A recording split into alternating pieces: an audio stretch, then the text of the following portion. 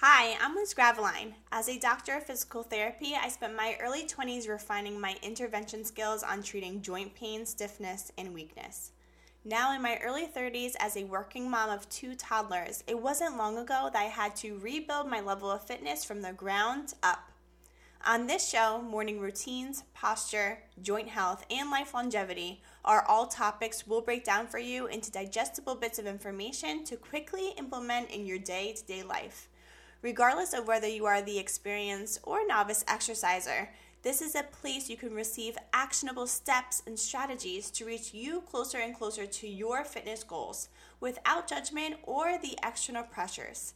Bringing back the fun and excitement into an active lifestyle so that it's tied into how you feel versus what you look like is what we'll discuss here. So settle in and get ready to be cheered on while you learn. This is the Exercise Proper podcast. I first want to give a shout out to those of you who have been tuning in every week. Thank you so much. And if you haven't already, take my fitness quiz to receive your results on what type of at-home workout is right for you. The link is in the show notes. Also, please leave a review or share this episode with a friend who may find value from the information in this episode. I really appreciate you taking the time to leave a review. It means so much. Thank you. As a quick disclaimer, the information in this episode is for informational purposes only. No material in this episode is intended to substitute for medical advice, diagnosis, or treatment. If you have any questions regarding your heart health, please speak with your primary care doctor. Do not delay seeking medical advice because of the information you've received in this episode. Now back to the show. In today's episode, we're going to be talking about some commonly asked questions surrounding fitness and exercise. Okay, so here's the first question that I receive from the majority of my patients. What time of day is best to exercise? While the research is most developed around the benefits of exercise in the morning versus afternoon and night, there are also pros to exercising during later parts of the day. Anthony Hackney, an exercise science professor at the University of North Carolina, describes that your hormonal composition is best suited for burning fat stores in the morning, making working out in the morning most ideal for losing weight. While others say a workout during lunchtime can help avoid an afternoon lull during your workday and actually boost performance. There have also been arguments against exercising in the evening due to potential difficulty with falling asleep and loss of quality of sleep. However, Hackney says that as long as you're not going to bed immediately after your workouts, then exercising at night doesn't interfere with your quality of sleep at all. Actually, choosing to participate in yoga at night may even enhance your quality of sleep. If you'd like to clarify what time of day to work out, I would recommend exercising in the morning. However, ultimately, if it comes down to whether you're going to exercise or not exercise, the time of day doesn't matter. Just get it in whenever you can. Plain and simple. My schedule is always changing with the exception of my work days. So in that case, on Mondays and Wednesdays after my 13-hour shift, because the kids are sleeping, at 8:30 p.m., I am going to work out. I'm not needed at the house, and I am slow to get started in the morning after a long shift like this. So Monday and Wednesdays at 8:30 p.m. are the only times during my week that no matter what, I can get there, and I have no excuses for why I can't. The second question is, do I need a warm-up prior to exercise? 1,000 times yes. I recommend your entire warm-up be no less than 10 minutes. Within the first 5 minutes, your warm-up should be a light jog, brisk walk, jump rope, really any form of movement that brings your heart rate up and brings some warmth to your muscles. Then the next 5 minutes should consist of a dynamic stretching program. And if you're not sure what the definition of a dynamic stretching program is, it's just a short list of exercises that prime and lengthen the muscles in your body, including your chest, lats, quads, hamstrings, calf muscles. These exercises don't involve holding a stretch for a specific length of time, and that's what makes it dynamic. For example, one dynamic stretch for the hamstring may be to swing your leg up and down 20 times on each side.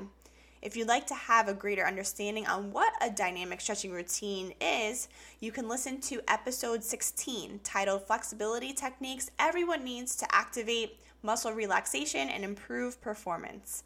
You can also DM me the word stretch on Instagram at Liz_Graveline. That's Graveline. And I'll send you a 10-minute instructional video on my go-to dynamic stretching routine that I use before all of my workouts. Now for the third and fourth question, how long should my workouts be and at what intensity?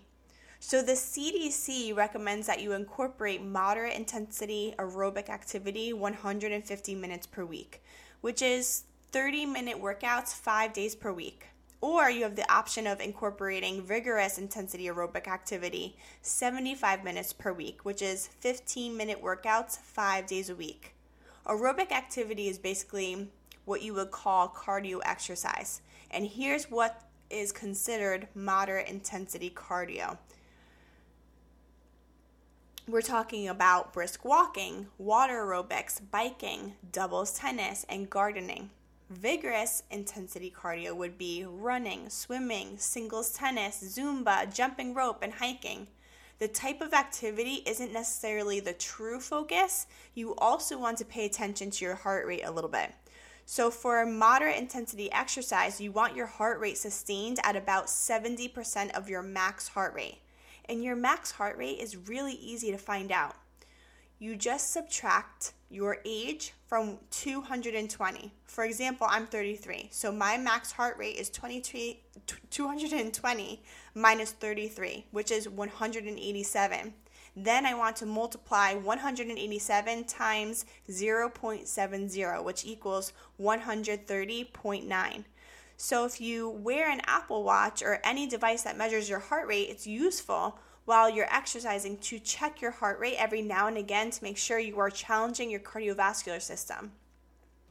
The benefits of exercise are not only limited to improving muscle strength and burning calories. Exercise is meant to improve the efficiency of oxygen delivery to your muscles and organs. And I'm not just trying to describe the definition of cardiovascular health, but I'm thinking if you understand the laundry list of reasons behind why exercise benefits you, then that will give you the motivation to exercise for reasons more than just to burn calories, lose weight, or because your doctor told you you have to, and you know you have to. Sometimes having a little education behind why you exercise is all the motivation you need to start exercising or just to keep going. So stay with me. This is really good stuff. And maybe, is it nerdy? Yeah. But for anything you do in life, whether it's on a daily or weekly basis, you should have a damn good reason for why you do what you do. The why behind what you do is what keeps all of us going. Okay, so here we go. Does cardio make you sweat and burn calories? Yes, of course. But my point to make here today is your participation in a daily or weekly cardio routine for months and months, years and years will have a tremendous impact on your cardiovascular strength. Okay, what is cardiovascular strength? What does it mean? Cardio means heart. Vascular is a definition for arteries and veins. Arteries carry blood from your heart to your muscles and organs. Veins return blood from your muscles and organs back to your heart. Your heart beats on average 100,000 times per day. Your heart is a muscle. It contracts and relaxes just like any other muscle in your body. And to pump blood through your arteries and veins from your chest all the way to the tips of your fingers and toes, your heart has to do some tough work.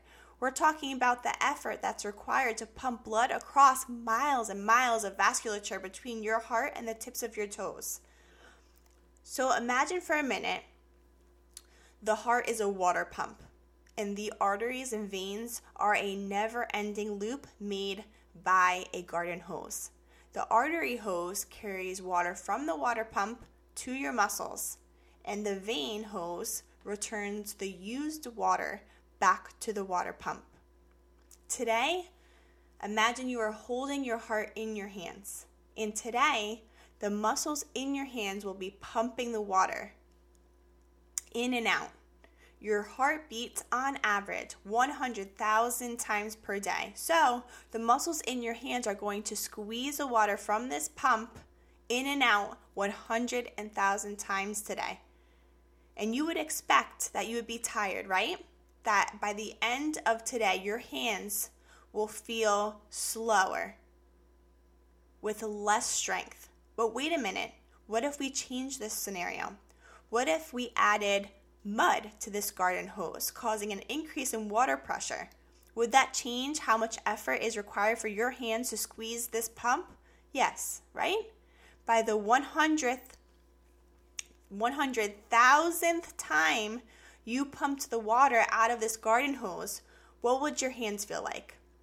I would imagine the muscles in your hands will probably have spasm by now and cramp due to extreme fatigue. The same goes for our cardiovascular system. The output of blood every time your heart contracts will decrease because of the strength of each contraction will decrease due to extreme fatigue. And this is what happens after a long-standing history of high blood pressure. With high blood pressure, your heart has to work extra hard to push against the increase in pressure caused by the fatty plaques and narrowing of arteries, excess blood volume, and faulty valves, all of which occurs as we age. We don't want our heart to have to work this hard. We don't want clogged arteries that look like muddy garden hoses. We don't want to take on extra fluid. We don't want high blood pressure. We want the oxygen that's carried in our blood to reach every muscle cell, every skin cell, nerve cell, every stomach, liver, and kidney cell. We need oxygen to keep our tissues alive, to keep our organs functioning at a high level. And without an efficient cardiovascular system, the rest of our body systems, including our immune system, GI system, reproductive systems, just to name a few, will not function at a high level either. That's why sometimes as your parents age, they may begin to notice lack of sleep, feeling tired, loss of feeling in their toes, loss of hair on their legs, higher incidence of illness, swelling in their feet because their cardiovascular system isn't strong. It's not the only reason, but a weak cardiovascular system is a considerable contributor. High blood pressure and lack of exercise are two main causes of a weak cardiovascular system. And when you have chronic high blood pressure, oxygen in the blood is unable to reach the end of this loop because of poor contractility of your heart pump, vascular resistance, and or faulty valves. Just like any other system within your home, your business, your cardiovascular systems too need to be optimized in order to run smoothly for years and years. We need a high-functioning cardiovascular system so that the rest of our body systems perform at a high level. Okay, so I'll get off my soapbox for now. I'm just hoping after the last 10 minutes or so, you guys have a general idea of why cardio exercise is so important for every system in your body. That you're not only exercising to look a certain way, you're exercising to feel good. I mean, that's the whole reason why you feel better when you exercise on a regular basis, because you're strengthening your cardiovascular system, which also improves the function of all your other body systems. This is why cardio exercise has so many benefits, including more energy. It gives you better mood, improved sleep, decreased muscle and joint pain, improved metabolism, weight loss, stronger immune system, reduced risk of heart disease, reduced risk of high blood pressure and diabetes and strokes, and even certain types of cancer. I mean, the list goes on and on.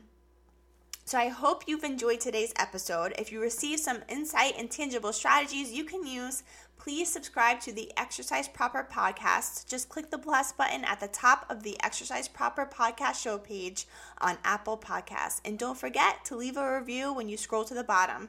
Thank you so much for listening. See you next time, guys.